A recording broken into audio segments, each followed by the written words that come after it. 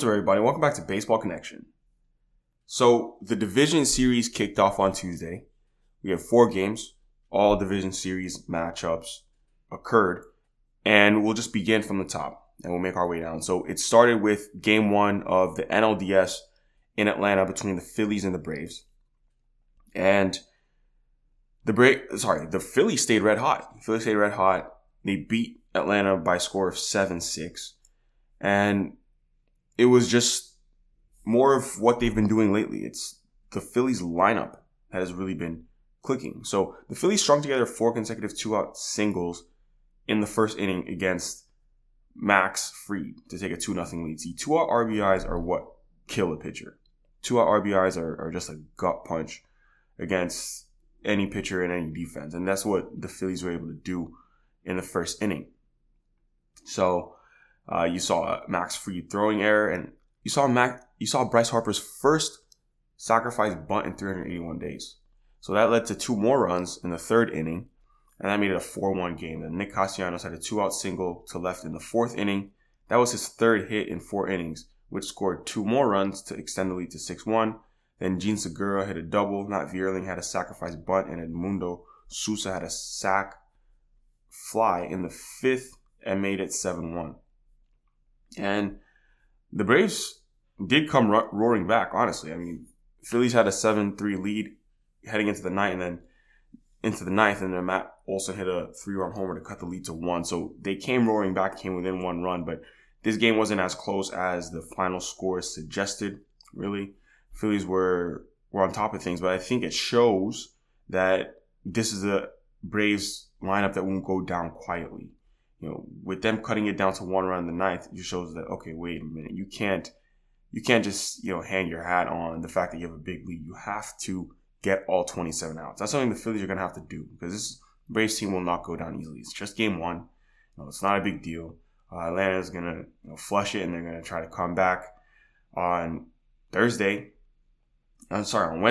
and win game 2. That's all they're going to try to do. But it's just 1 game. But speaking of it just being 1 game and how you could lose a big lead, let's go out to Houston, which was the second game of the day, where the Mariners were up on the Astros. They were up on the Astros, and they had a pretty sizable lead going into even the 9th inning. I mean, at one point, so first of all, they jumped up to 4-0 lead. Then eventually it was a 6-3 lead. And going into the 9th, it was a 7-5 lead. But then the Astros end up winning this game with a 2-out rally. They had a 2-out rally and a walk-off 3-run homer by Yordan Alvarez, the best hitter on the Astros. He had a walk-off 3-run ball. And I was watching this, so I was like, something in my head was like, Alvarez could leave the yard here, but I'm like, nah, he's not going to do it. That would be too storybook, because, he had already gone 2 for 4 in the game prior to this. He was swinging a hot bat. I'm like, they're bringing in Robbie Ray. So they brought in Robbie Ray to close the game out because Paul Sewald had failed to get the job done. So Jeremy Pena was hitting second, and Paul Sewald, that's a righty-righty matchup, had Pena down to his final strike, but he leaves the slider up in the zone. Pena hits a single up the middle to set the table for Yordan Alvarez. So that lefty-lefty matchup, the Mariners go to Robbie Ray, and that's their top guy, their ace left-handed starter. But they go to Robbie Ray to get the final out, and it backfires. He surrenders a 3-run homer, and that's just how the Astros win.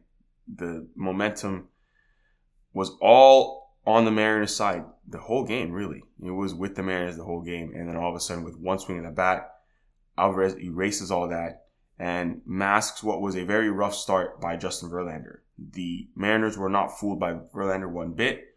Verlander gave up 6 earned runs in 4 innings and 10 hits. He was not sharp at all. The Mariners knew what to expect, and they were ready. They came out swinging.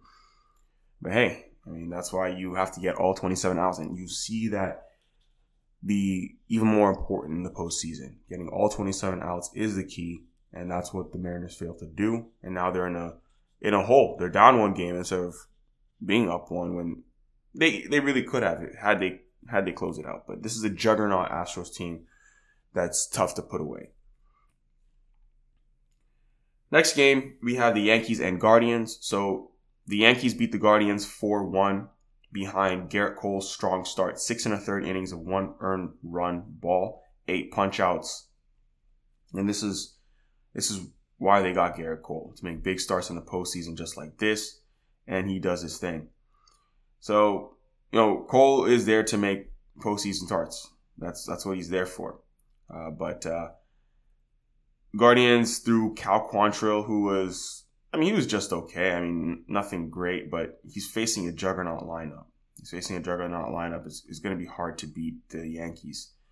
But Guardians will try again for Game 2, see if they can correct things and get a split out there in New York. That's the goal, is to get a split out in New York. But Game 2 will not be until Thursday. So on Wednesday, there are only 2 games, and they're both the National League games. You have Phillies and Braves, and then the Padres and Dodgers. Speaking of Padres and Dodgers, let's go out to LA to see how Game 1 went.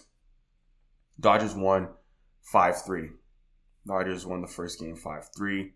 This was behind Julio Urias, who was pitching, and he looked really good for the most part. 5 innings, 3 earned runs, 6 strikeouts, and he gave up 1 home run to Will Myers in the 5th inning. But pretty strong start. But this was really a matter of a complete game on both sides. You have timely hitting by the Dodgers bats. Trey Turner with a home run in the first.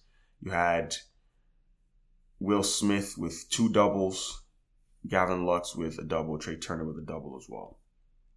So Mike Clevinger did not last long in this game. He only went 2 2/3 with 4 earned runs against him. They had to get him out of there. But, by that point, the damage had really been done already. So Dodgers take Game 1. They win by a score of 5-3. So that's where we stand with the division series.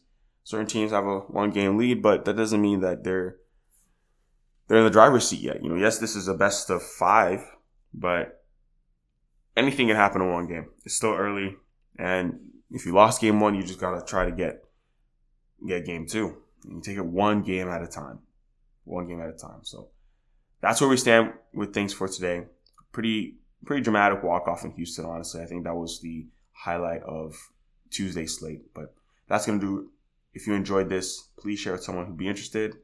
And see you next time on Baseball Connection.